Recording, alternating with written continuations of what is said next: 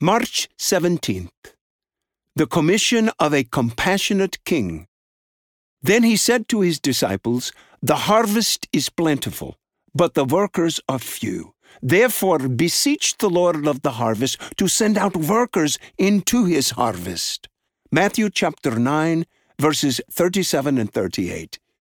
Guinness M., Albania, full name withheld for security. Here we have a window into the heart of God's appointed King, the Good Shepherd, Jesus Christ. Jesus' compassion motivates him to invite and exhort his disciples to participate in the ministry of saving lost souls. Seeing the people, Matthew writes of Jesus, he felt compassion for them because they were distressed and dispirited like sheep without a shepherd. Matthew chapter 9, verse 36. His love moves him to action. We need a heart like that of the King in order to see that the harvest is indeed great and that the workers are few. A heart like that of the King who went so far as to give his own life as a ransom for many. Only a heart of Christ-like compassion will join in this work.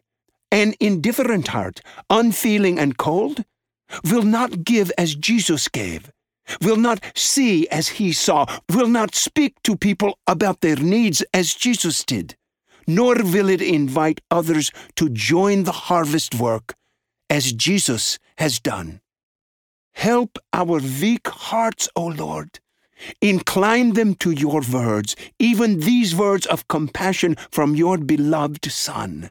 Help us to behold the glories of our King and to see his compassionate heart so that ours might be conformed to it. It is your desire that workers be sent out into the harvest. Please make it our desire as well. Whether we go into the harvest or support others who go, may we reflect the compassionate heart of our King and Shepherd, your Son, Jesus Christ.